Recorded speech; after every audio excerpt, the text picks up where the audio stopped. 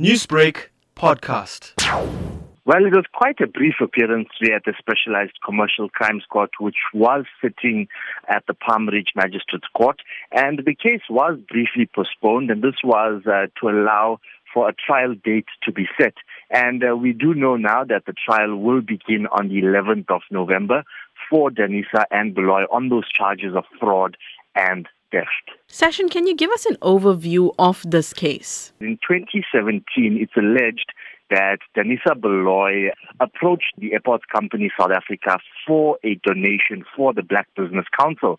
And we do know that 5.7 million rand was actually transferred to her. And we did find out later on that it was transferred to a separate account, that of the Khan brother and sister.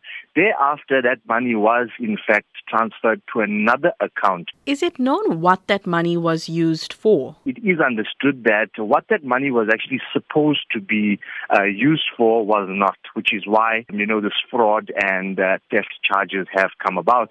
So basically, the donation money that was supposed to benefit the Black Business Council did not, and it is said that that money was actually used for the personal gain of Danisa.